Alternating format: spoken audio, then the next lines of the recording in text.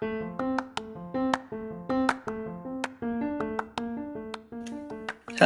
and welcome to Alpify episode 4. I'm Ross Downs, and joining me today as ALP alumni was Catherine Corley, who's a research nurse at the Countess of Chester NHS Foundation Trust. As we head towards the end of our 7 episodes, please do let me know if you think we should do any more or if you've liked it. And if we should do more, who should we have on? Let me know at RossD72002 on Twitter. I hope you enjoy it.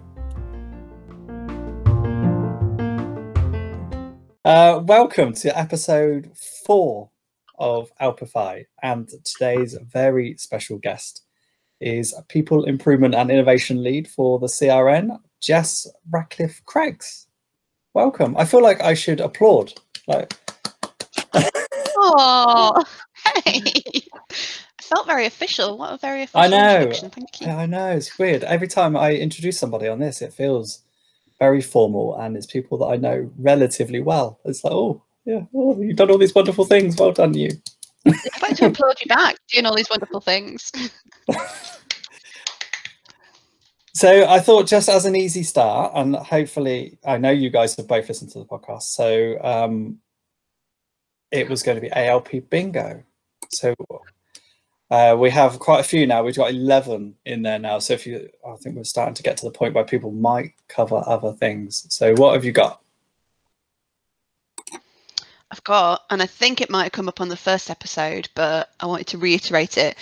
I've got telling your story. So either telling your story or personal narrative, because obviously that's how we would have addressed it in the in module 3 back in the day. In fact, it's module 3 now as in this final year as well. But yeah, telling your story or owning your story. So that was a huge module for me.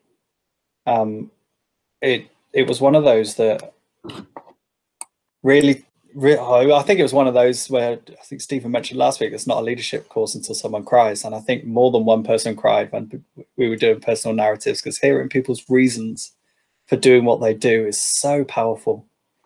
And then when they're so succinct and so clear, it was great. Everybody's story is incredible. And I think I must have said it every time we ran that session, but it didn't get any less true that it was such a privilege to sit there and hear those stories about why people were in the room or why people did what they did or where people had come from, and even when they felt their stories were they didn't have a story to tell, like, why would I tell people about this? It's still, once they said them out loud, you felt the impact of them, and that's the power of the story. And so it was an absolute privilege, and I probably didn't do that session at all without crying. It was amazing and overwhelming. The crier's faculty, that it leaves nothing for them. Oh, we hide at the back. I think module 3, someone stood up and gave their story. Obviously, I don't think I can give people's names without their permission, but she was a dietitian on our course, a research dietitian, and I found it. I remember I went to find her at lunchtime to thank her for being brave enough or confident enough to speak up and give that story to everyone, because it really was quite powerful, and she was astounded at how much of an effect it had on the rest of the room, I think. Yeah. I think brave is a good word. We had someone, because we did it in small tables first, so everyone was a little bit more comfortable, and then other people were sharing, and someone on our table sort of gave their story, and as someone that's a bit emotionally redundant, it made me cry. And then I thought, oh well, at least I cried while we were kind of in our little group. And then she stood up and did it again. I cried again. I was like, this is just pathetic. I've cried in front of my wife twice when both my children were born. I think that's it.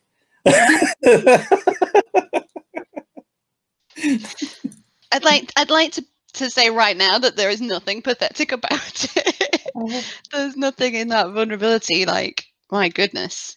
And I think it says a lot for those kind of psychologically safe spaces that although you're not aware of it, like, that couldn't have happened if we weren't in that room together and it felt like a safe, closed space.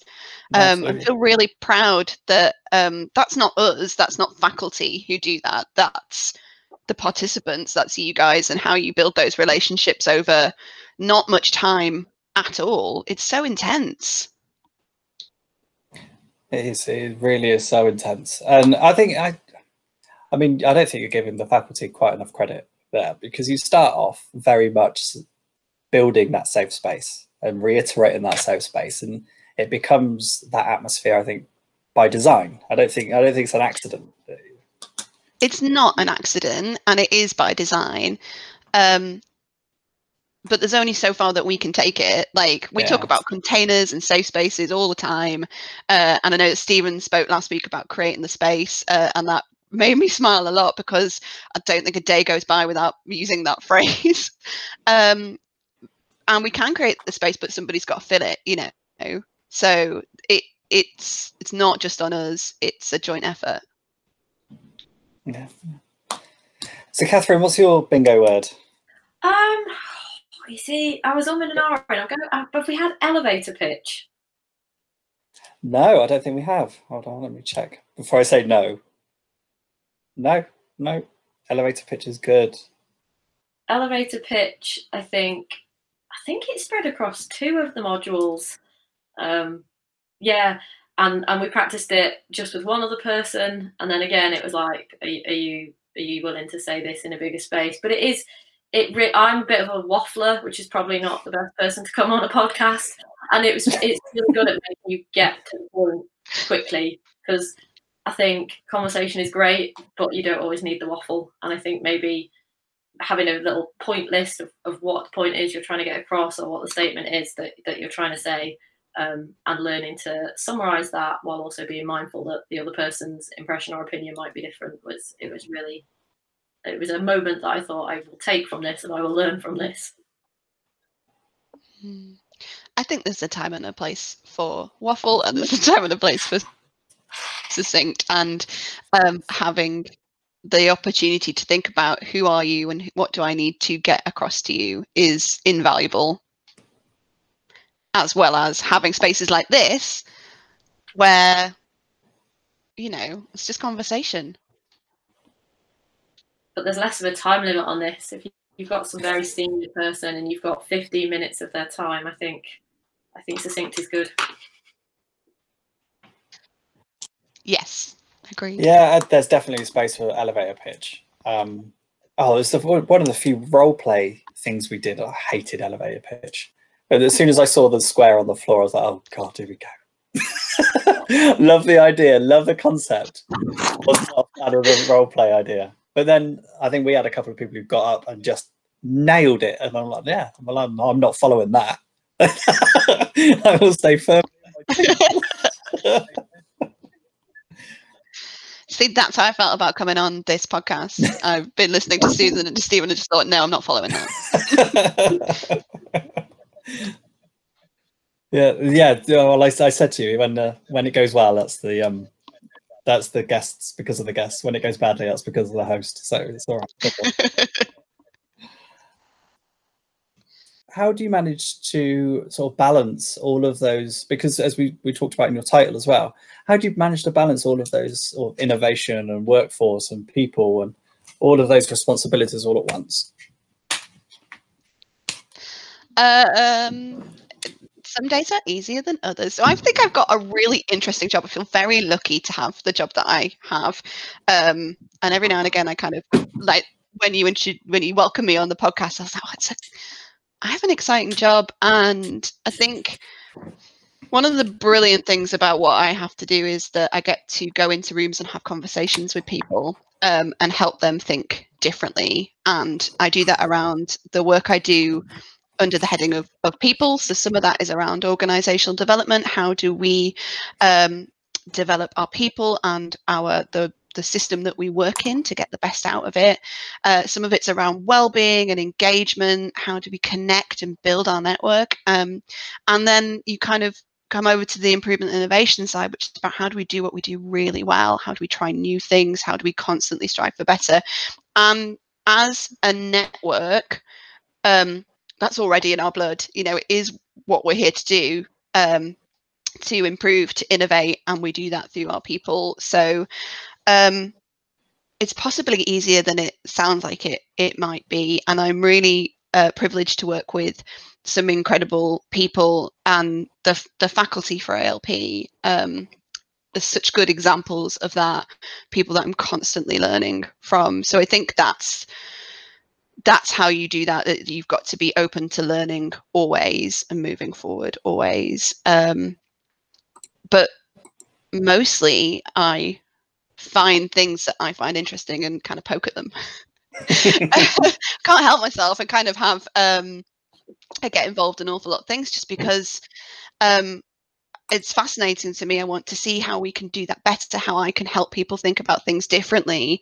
And I like to drop things and walk away. I think I say that in ALP all the time, that I would come up to a conversation and be like, have you thought about, and then leave. Because you don't, I'm not needed to do that further thinking, but if I can encourage people to reframe, I'm going to use the bingo word, I can encourage people to say, well, actually, what if we put our infrastructure or the way we do things to one side and think about it a bit differently? What could we do differently? And right now, being in COVID and being an urgent public health response, and I'm sure that you'll both remember us talking about disruption in the program, and here it is in action. Here is everything that we talk about theoretically in action. And while there's so much that is really challenging and really not great about any of that, it also shows to us that we are incredibly agile and responsive as an organization, and we're always looking to make sure to kind of say, what did we do? Did we do the right thing? What will we do next time? Yeah, I'm waffling and I've run out of words. It's really interesting that, and Stephen's kind of put it last week, that from the outside, you can really see some of the ideas from ALP and be, well, I say from the outside, although I'm within the network, you can see the ideology of ALP sort of being interwoven into stuff that is coming through. It's really interesting that Stephen picked up on that as well, as you can just see the digital space. You can see people reacting, and you get the feeling that people are starting to understand this, but more about empathy and sympathy with personality around what we're doing, rather than the whole idea of machine thinking and the whole idea of it's just a role. People are definitely personalizing their approach, I think, especially during the pandemic. Yeah, it's what's really interesting, I think, is that when I first joined the network and took up the role of leading on the accelerating digital work, nobody was saying what became so, it still feels now in lots of places really core to a digital transformation movement. Nobody was saying this is about people and not technology. Everybody was saying, what's the technology? How can we be really exciting and new and cutting edge with like the tools that we've got? And the fact that we were able to come in, and this is really Susan Hamer at work, which is brilliant. She came in and said, it doesn't really matter what the technology is that's going to be in your hand, because it's going to change year on year on year. What is important is that the people who are holding that piece of technology are able to be responsive and agile and dynamic and think differently and say, could I use this to do something else? And that was the real fundamental behind accelerating digital. And it's a bit of a lesson that I've taken forward in all sorts of things, in that actually the way that we do what we do will continue to change. How do we make sure that the people in our system, who are our real assets, there's some machine thinking language for you there, assets, horrible, sorry. How do we empower them to make the changes and operate in the way that they need to do their job really well?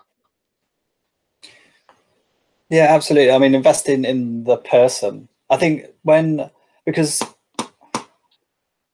I'll try and get this sorted out in my head before I say it. When I have spoken about continuous improvement a little bit, probably more often about social media to colleagues, there have been some incredibly difficult conversations around the way that the media has moved forward and the way that the use of social media has moved forward. And I think that's the biggest indicator of technology, the way technology has gone in the last 5-10 years, is that everything's so much based around communication and transparency. And if that message gets lost, it's quite difficult to bring back. And not everybody's brought into that, or hadn't brought into that. I'm still seeing people buy into it more and more. So I think it's really good. It's such a difficult conversation to get people on board. So yeah, I admire that work massively. So obviously this pandemic for the NHS, which perhaps has not been so much on the cutting edge as the NIHR in terms of use of digital, has really brought it to a place where the question my clinicians are saying, like, why weren't we doing this before? You know, obviously people with NHS.net have been granted Teams. It's not Google Hangout, but it's effectively the same kind of system. And, you know, space is at a premium in any hospital. Why beg and steal and borrow for a room for 6 people to get in when you can all sit in your own office and have the same conversation via video call? And I think I've not really encountered any resistance, people like not liking this new way of working, you know, in terms of digital patient follow-ups and stuff. It's been really nice, and I think it's definitely something, you know, in response to the question, it's definitely something I wish to see us keep, because I do think, why weren't we doing this 10 years ago? The technology was probably there, and you know, the pandemic has meant that we've now adopted it, and I really hope it's something that stays, and I think it will be something that stays because staff like it, patients like it, it works. Indeed. I agree. It feels like we've been talking about this for such a long time, and then suddenly we're able to do it. And that's because behavior change takes so much time. You know, we are creatures of habit and comfort, and we've, particularly I think in health, where we absolutely need to feel safe, and that's really important. Even though you think, well, what difference could it make to do this, you know, via Hangout or a video chat versus in person? Actually, why does that feel less safe, I guess? And then suddenly you've got this common goal, this common thread that we can all kind of pull to and say, oh, actually, we need to do this differently. And that is such an important driver for change. And we talk about, like, we've talked about having a vision for change and articulating that common purpose is such an important part of that. And either it's a leader articulating a vision, or there's something that we didn't expect driving us to have a common purpose, and it changes everything. It talk about reframing, it changes everything.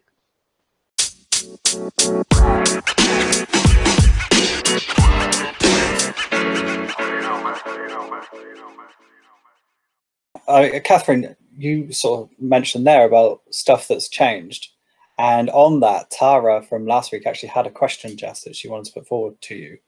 So let me see if it works again.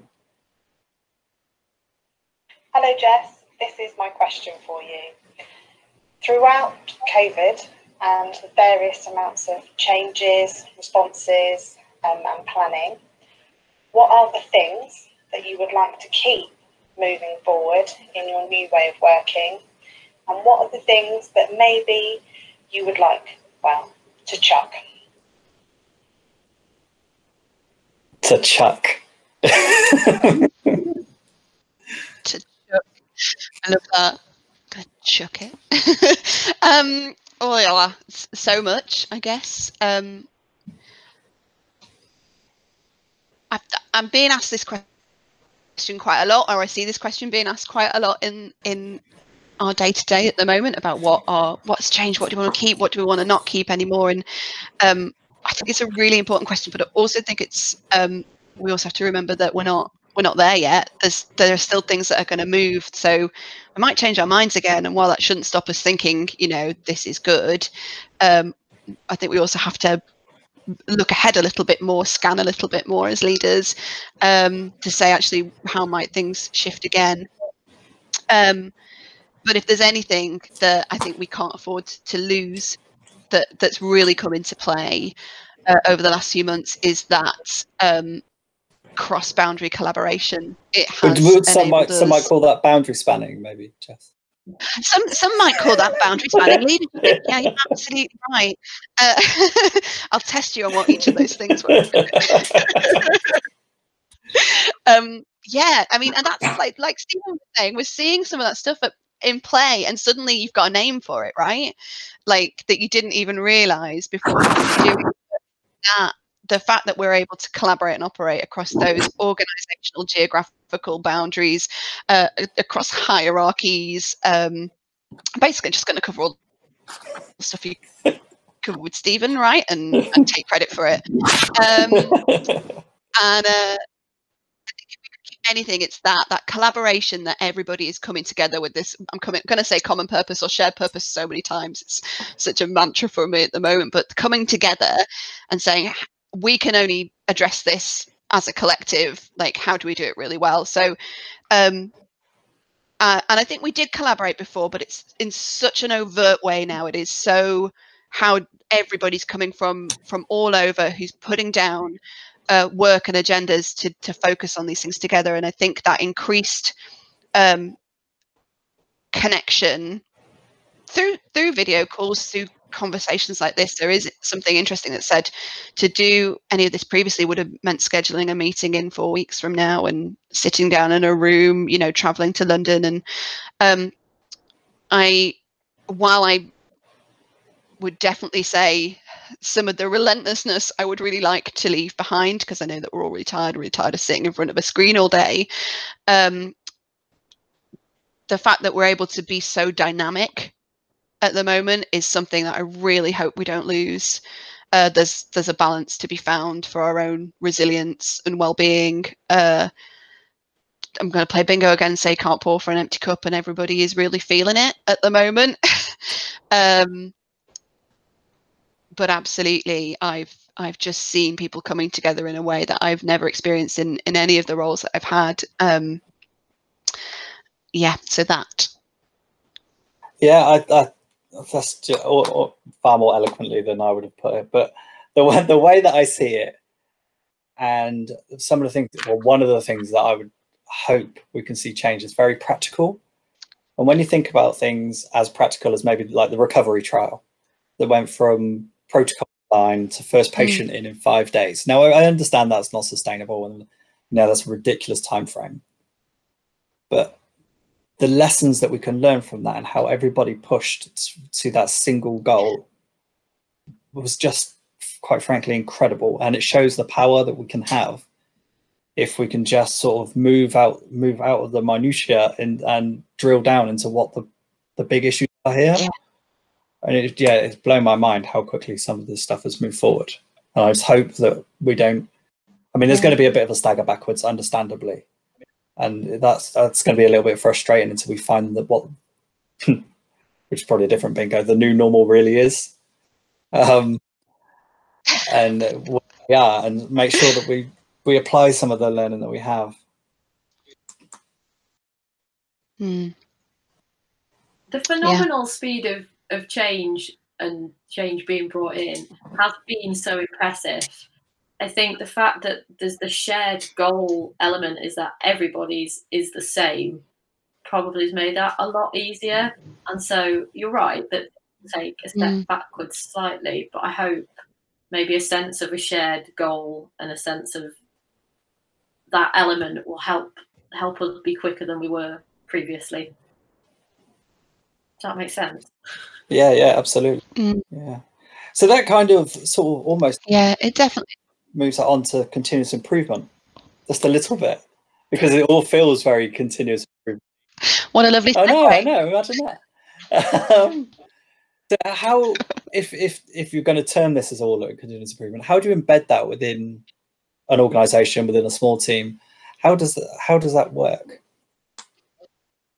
That's an open question to either of you, by the way. So. Sorry. Can you say it for me again? I missed the big. Sorry. connectivity proving an issue here? I missed the beginning of your question. How do you embed the culture of continuous improvement in either a small team or an organization, or how do you sort of start bringing that everybody on in the same way, grabbing hold of the enthusiasm that we've had in the last 15 weeks, whatever it's been now? That's a good question. I can tell it's a good question by the silence.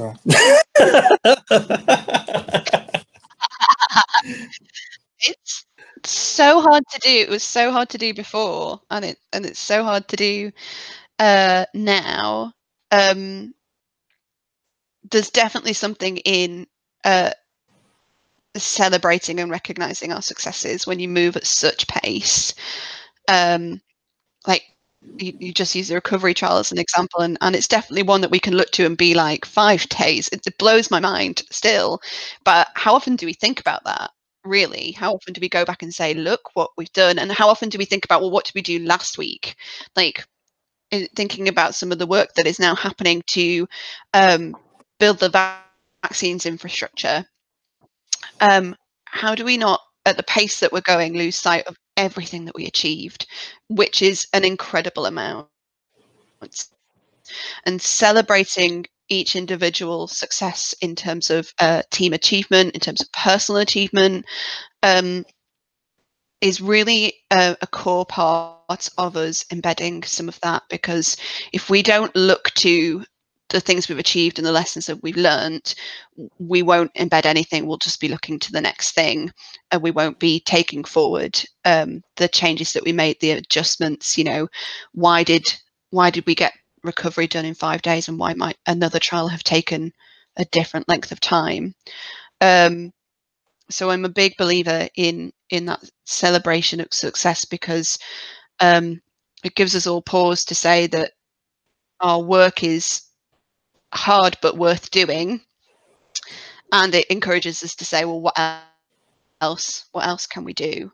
What else is next? And leaders have such an important role in that, such an important role in enabling people to have the time to pause, even if it's just a moment, and say, that was good, that could have been better. What do we want to leave behind, and what do we want to take with us? Yeah, something very powerful about celebrating Silence. The achievements of people. And I mean, ALP is interwoven with continuous improvement for me. So the ability to reflect is something that you personally banged on about throughout the whole of ALP. It's very much reflection. That's how I wish you'd describe it, banging on about it. God.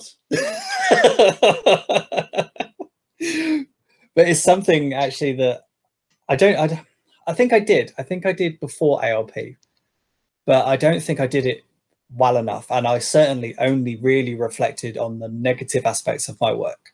So it was only very much when something went wrong, I would maybe take a step back and go, okay, why did this go wrong? And since ALP, certainly, I have been much better at saying, okay, why did this go right? What can I learn from this to make other things go right? And that's been incredibly powerful. And kind of that reflection has enabled, which I'm hoping that the people I work with hopefully see some of that around.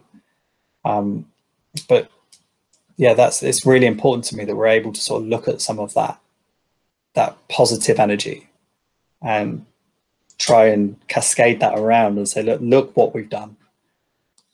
I think it's much more difficult with the speed we're working at the moment. I agree.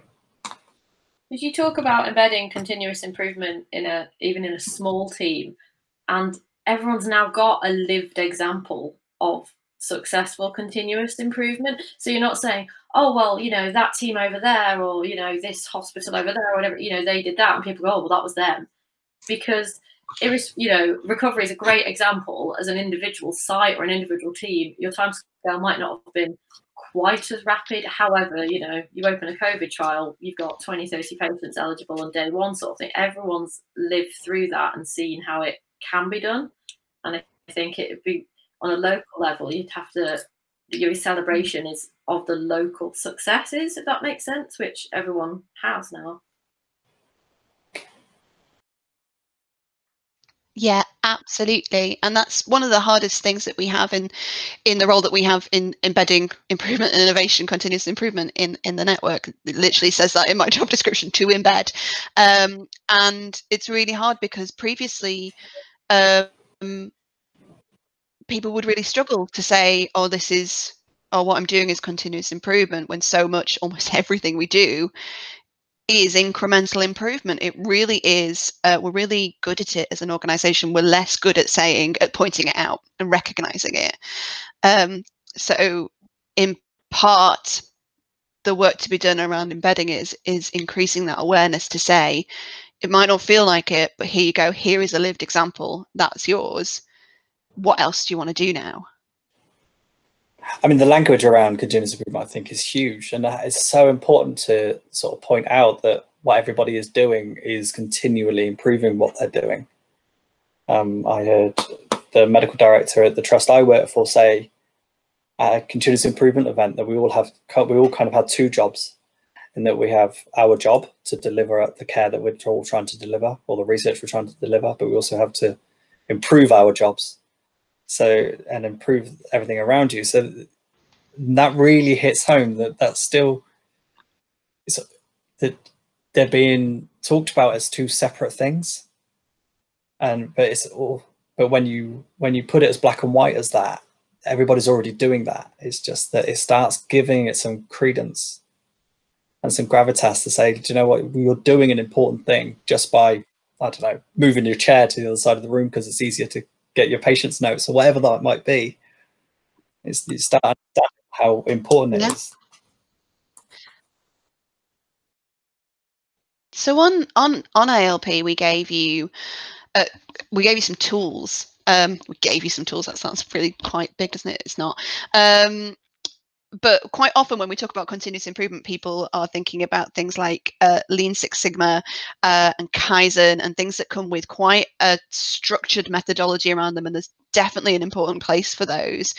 And I think that's part of the challenge we have in terms of being able to say, oh, we do continuous improvement, because we don't say, oh, I don't know how to do lean, therefore I don't do continuous improvement. And so having conversations like this where we say, oh, actually, so much of what we do is continually improving, continuous improvement. And part of just being able to bridge that gap was bringing some of those practical tools to the ALP. So you felt like not only were we saying you are doing this, we were saying here are some things you might take into your practice to help you do that in a really conscious way. Things like 5 whys and driver diagrams. And I don't know, how do you still feel like one is improvement and the other is not, or you've just spoken a bit to say that you see the celebration of success and the embedding and everybody having a lived example of improvement. How does it feel in practice in terms of, can you rationalize between the two? Does it feel like one thing? Hold on, I ask questions around here. Sorry. I'll say more on that one. I think that's actually a really good point. And I personally believe that every change is continuous improvement, regardless of size, regardless of whether they fit a model or they don't, because a model almost makes or can make everything a little bit too difficult for people to recognize that what they're doing, no matter how small, is continuous improvement. So if there's not enough education around the use of models and the use of continuous improvement stuff in general, then half knowledge is almost not good enough, because people will start then thinking you need these models to do anything. Yeah. And I don't agree with that. Like I said, like my example of moving the chair to get the notes easier, that for me is all it takes. It's when you want to start embedding continuous change that maybe you need to start thinking about what model you're going to use. And I think we have enough pockets of talent in those areas that's enough. You can start leaning on people that are able to do that. Project managers now are popping up in trusts and in networks, and as long as those people have the experience and the skills, then they can start using those and utilizing that talent to get these off the ground. Absolutely. What I do you would think? like to see us moving away a little bit from this idea of continuous change, and because I really struggle with the term change fatigue, which I hear quite a lot. People are really tired, and maybe I haven't heard it so much since March. And I don't, Every day has changed. but because not because I don't believe it exists. I think people do find change, wearying, but because we put the focus in the wrong place. We're putting the focus in the thing, the shift, as opposed to coming back to like the digital stuff. How do we build our resilience and ability to be agile and dynamic as people, so that it's not about here is a change that needs to happen. It's about constantly evolving what we do and how we do it. And that for me is that feels different to change fatigue. It's more about how do we constantly strive for a bit better. So I think I'd like to reframe that conversation, is my perspective. sorry, I can't help myself. I think, if you say continuous improvement and you start discussing models, people will feel like an imposter or feel like it's a really big deal and it's something they're not capable of. And, continuous improvement works in just really simple adaptations as well. And maybe it's highlighting that you don't have to, what's the difference between adaptation and innovation? You have to be innovative to be continuously improving. You can just tweak something a little bit and you've still improved. It doesn't have that the difference between adaptation and innovation. I'm literally writing it down as we speak. I'm very much an adapter. I don't need to rebuild a wheel. I'll just put a hammer in it or something.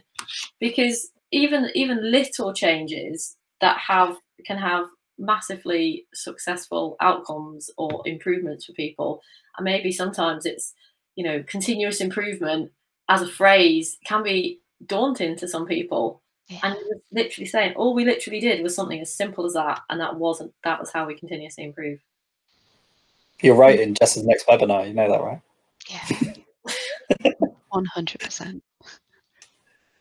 I think one of the things I said an awful lot when we did Advanced Leadership Program was particularly around your leadership challenges or your leadership projects, depending on the year you were in, was this idea that small doesn't mean not impactful. And I've said it enough that I can roll my eyes at myself now when I say it, but it's absolutely true. Small does not mean not impactful, and we struggle when we think about change and improvement and innovation, which is an enormous word, to think we've got to tackle these big things. How do we tackle something enormous? And the first place I would always say we have to start with a big thing that we don't know how to address is to break it down into the small parts, because small doesn't mean not impactful. You've got to move forward, celebrate a small change, move forward again. And that's the only way that you address big changes or big shifts that need to happen. Yeah, those small incremental changes are massive. I think that was probably, one of the biggest challenges with that leadership challenge is that everybody, as soon as you mentioned the word, everybody went, going to change the world. Just this huge thing, and you're like, and for me, that I found that incredibly daunting. That everybody had these huge ideas about what they were going to do. They were going to cross boundaries of embedding research nurse and clinical teams together, and I was like, yeah, I just want to sort of make this process a little bit easier in my team. That was kind of all I had. Yeah, so I found it, and then I changed jobs, so it did make my life a little bit easier, if anything, because my challenge became how I embedded myself in the team and led that team.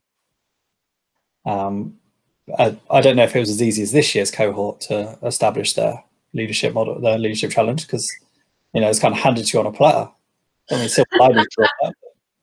It definitely was a different requirement. Yeah, it was interesting. We all had a hangout. I was like, oh, I might do this and I might do that and I might do the other. I was telling Ross yesterday, and we were due to meet together as a learning group for the first time, and then the program paused like 2 days before. I was like, okay, I'm gonna deal with this now. We'll just come back at the end and tell everyone what we've done for the last 3.5 months. And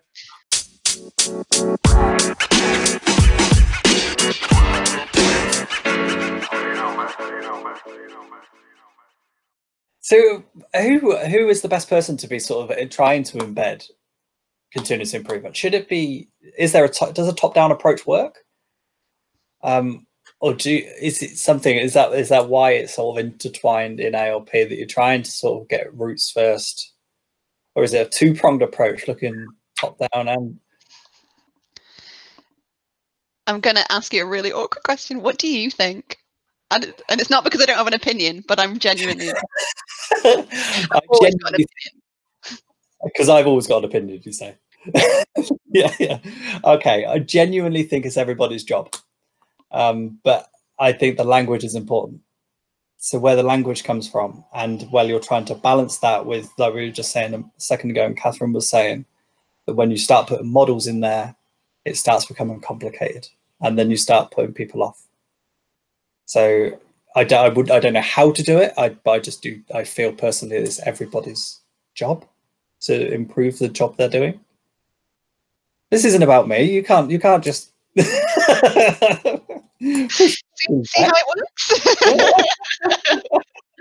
Say more. As a leader, if you have led your team to believe that they are capable of that, and they are allowed, the whole permission thing again, they are allowed to suggest a change. And as I don't know what the word is, a leader, you would hope, would consider that change and be willing to try it and implement it. And it should come from anyone. It's not saying everyone has to come up with an idea, but if anyone has an idea, they should be able to voice it and have it discussed, and maybe try it out and see what happens. Yeah, I absolutely agree. The first thing it says in anything that we write about continuous improvement in the CRN is that continuous improvement is everybody's business. It is absolutely part of what people do, and that comes with a challenge, because the next question is, okay, well, how does that work? And you've asked me that question today. How on earth does it work? I think everybody's got a role. I think that change cannot happen without the people on the ground who are doing the work, who are interfacing with the things that need to change every day. And that doesn't matter what level you work at in a hierarchy. You're the person who knows how to make what you do better because you do it every day. Leaders in the system have an incredible role to play in making the space for people to be able to do that. So giving them implicit permission. Sometimes that needs to be explicit permission too, but obviously we're trying to encourage that culture where we don't need to seek that or offer it. They also have an important role to play in terms of strategy and helping people understand where small incremental shifts help contribute to the bigger picture.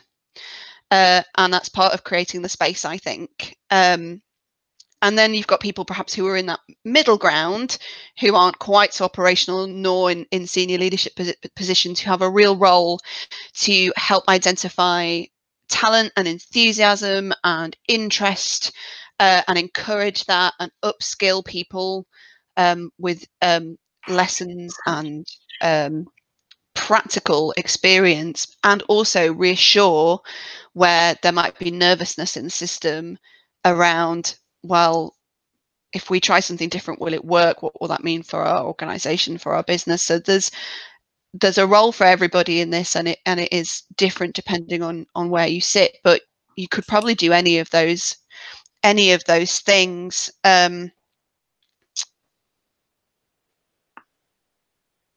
Yeah, sorry, trailed off there. Just what I do. I mean, yeah, I don't really like the term top-down approach anyway, considering I guess if Stephen was here now, he'd probably be like itching his teeth or something. But the whole idea, I mean, we work in a hierarchy, right? So whether we like it or not, I think there has to be a certain amount of explicit permission. But I think that is what starts triggering your implicit permission. And once that's been it's out there and say, look, yes, go forth and create and innovate and bring me back what needs to be done, or don't bring it back, just do it and tell me you've done it and show me how and why it's better. Yeah. Then that's so powerful. Definitely. It's important that as leaders we articulate around permission, that we articulate what's important and what's not, you know, so that there will be that right balance between explicit and implicit permission, in terms of this is the stuff that we need to have a conversation about, and this is the stuff that this is completely within your power. Go and shift that, go and change it.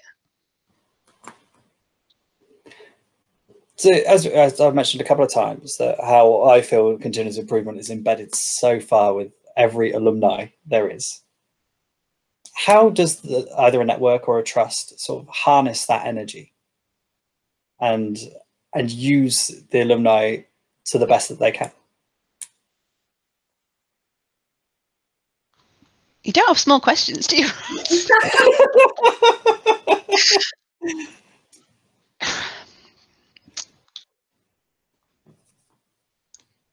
Every I speaks so positively about the programme. Nobody ever goes, well, you know, it was interesting, and then I put it one side and went back to the day job. And I think, you know, some people might be more active in the alumni community than others. Obviously, I'm not an alumni because I'm still part of the course, albeit on pause. And I find that really inspiring, because you've got all these people scattered about the country and all the different LCRNs that have done the course and took a lot away from the course and want to utilise the skills they learn in the course. And I think it would be great if there was, I don't know, some way of being able to see what those people have done, or those people being able to celebrate how they went forward after the course type thing. Like a community of practice or something like. Yeah, maybe. You must do something and you were sure as you've done it, but it'd be interesting to see, because everybody who's done it like says it really changed how they work and how they see themselves, and you know, everybody gets so much out of it. I'm sure people go on and do some amazing things, and like, it'd be great to know more about that. Yeah, I mean, we do have a community of practice, which I don't think celebrates maybe what everybody has done as well, and maybe that's the way that we need to be looking at moving that forward. We had the celebration day last year, which was just, it was like leaving, for me personally, it was like leaving a residential. I was reminded of what the energy is like, as much as they were exhausting, but when you left there, you came away full of this, I don't know, spirit and new attitude, and you're just ready to go. And like, as much as, which is probably where the whole I will change the world ideas for everybody came from, because you felt like you could when you left those residentials. You felt empowered and ready to really put into action everything you've learned. But that's what I mean about trying to harness that. One of the things I wanted to make sure I said to you when we had this conversation was, you've done that for me over the last few weeks. I didn't know I was missing it, but by listening to even just the first conversation that was had, I regained some of that energy. I suddenly realized, you know, what gives me drive, and there's something about the community that the Advanced Leadership Program creates, which is just so uplifting and takes you in this kind of, it's almost like a snowballing, isn't it? That you can't escape it. You're just in it, and it gives you an energy and a drive and a focus and an enthusiasm. And you're not exempt from that if you're faculty. And I love that about it. And I think I hadn't realised how much I'd not been feeling that over the last 4 weeks, couple of months, and then suddenly to kind of be reconnected with that energy was amazing. So I wanted to say thank you for that. You're very welcome. I mean, we've got Leith Franks kind of to blame or thank for doing it, in that she suggested doing a webinar for something, and I was like, oh, don't do that, they're boring, don't do that. And then obviously by doing that, I was like, oh, well, hang on, maybe we should, and here we are. And here we are.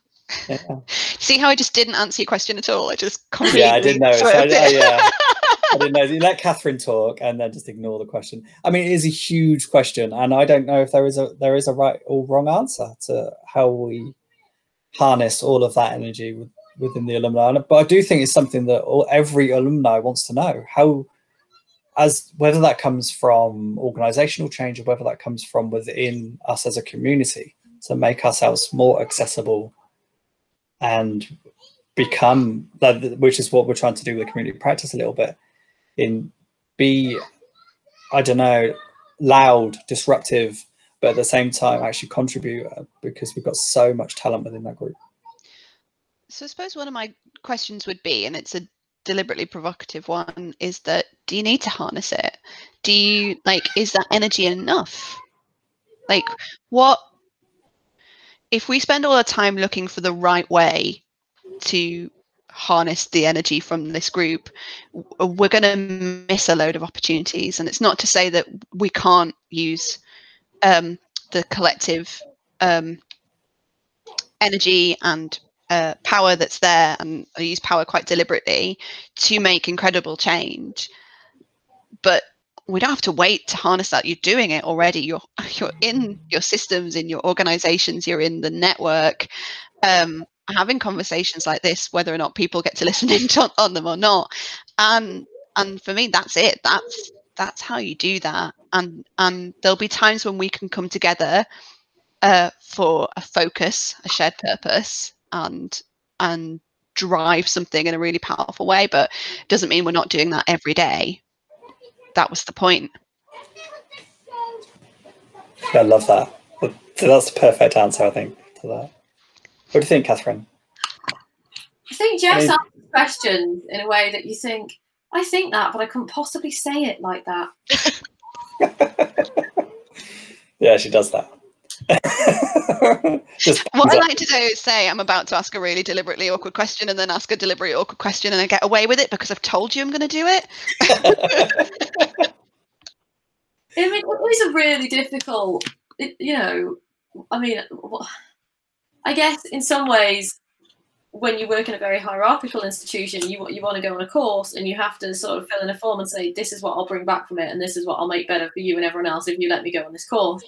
And you do ALP and you come back, and obviously people have different employers, and I'm sure organisations work in different ways.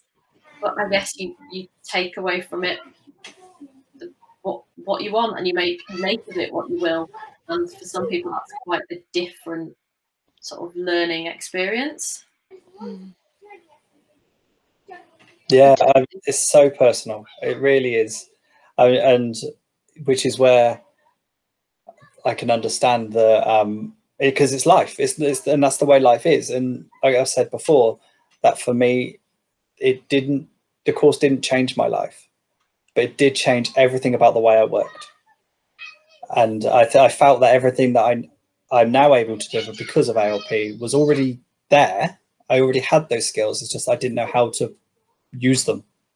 And I mean, you did mention tools earlier, Jess, but without wanting to sound too cliche about tools, that's exactly what I was given, was the vehicle to be able to sort of start exploring some of that stuff without being worried about it. The whole permission side of it was just massive for me, and really took what I was doing to the next kind of level. So I guess the last question, as we're back in the ALP sort of space, is what was your biggest sort of take home from the whole course? Because as faculty, I don't think I've ever heard anybody from faculty say before that they left energized as much as we did. And what you guys learned from it would be just as interesting, I think. suppose I probably have two answers for that, and one of them is about how as faculty we continued to learn from your experiences and build that straight back into the program. And I remember hearing Tara last week refer to her as the guinea pig year, and while it makes me smile, it makes me sad a little bit as well, because I hope that they don't feel, previous years don't feel that they got anything less than the year before, because there was such an important part, I can't speak anymore, of building not only the content for the program, but the container for it as well. You know, this community, this collective, perhaps is a better term of phrase. So we certainly got that on a personal, but the other side of it is my personal perspective coming out of it is that in all honesty, I don't know how much I felt like a leader when I got asked to come and be faculty on it. I was surprised to be asked, felt quite fraudulent, and it was so much of a process to me. I nearly said the J word, I'm not going to say it. Of recognizing in myself the skills that I had and the conversations that I could have with a group of people, and the knowledge that I could share that I didn't really know was there. And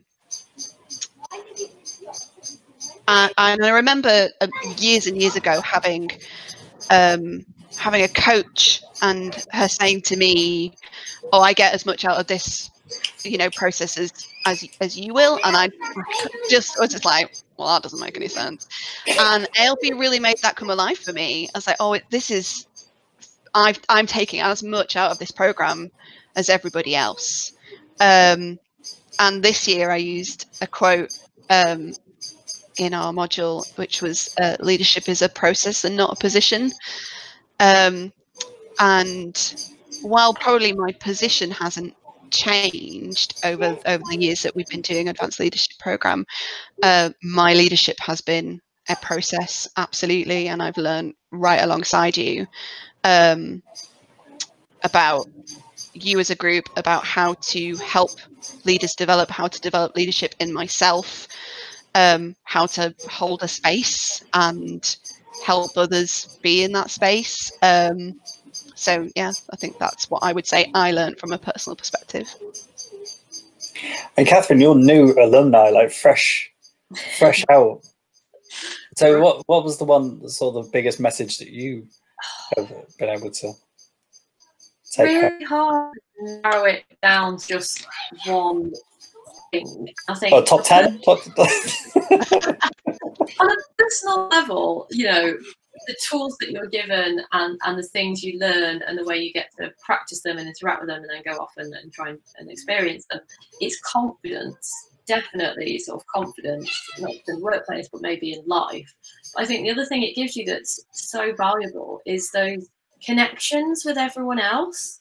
So all of the, people will contact me off my intake and say, "Oh, you're doing that, how you do it?" People to bounce ideas off, and you know that they won't judge you, they won't mind that you're taking up their time by asking them.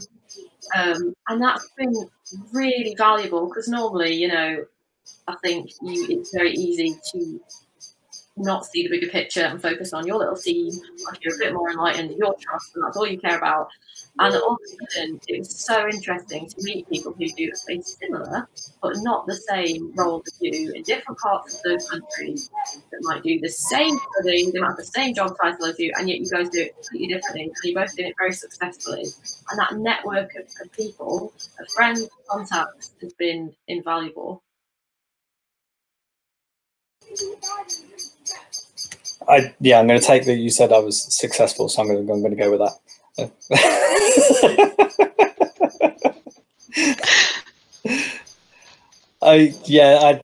There's so many takeaways, and I do realise how difficult that question is, because I could probably answer that question 10 times and have 10 different answers.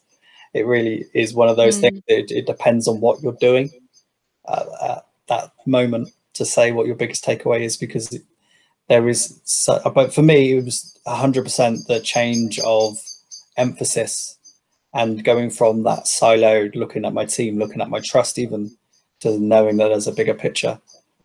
And when you're working on global studies especially, you start realizing that you're having this impact on not just your patient, although you are having that, and you're allowed that impact on your patient, you're having that impact on patients globally, and nothing really hits home more than I think than during the pandemic.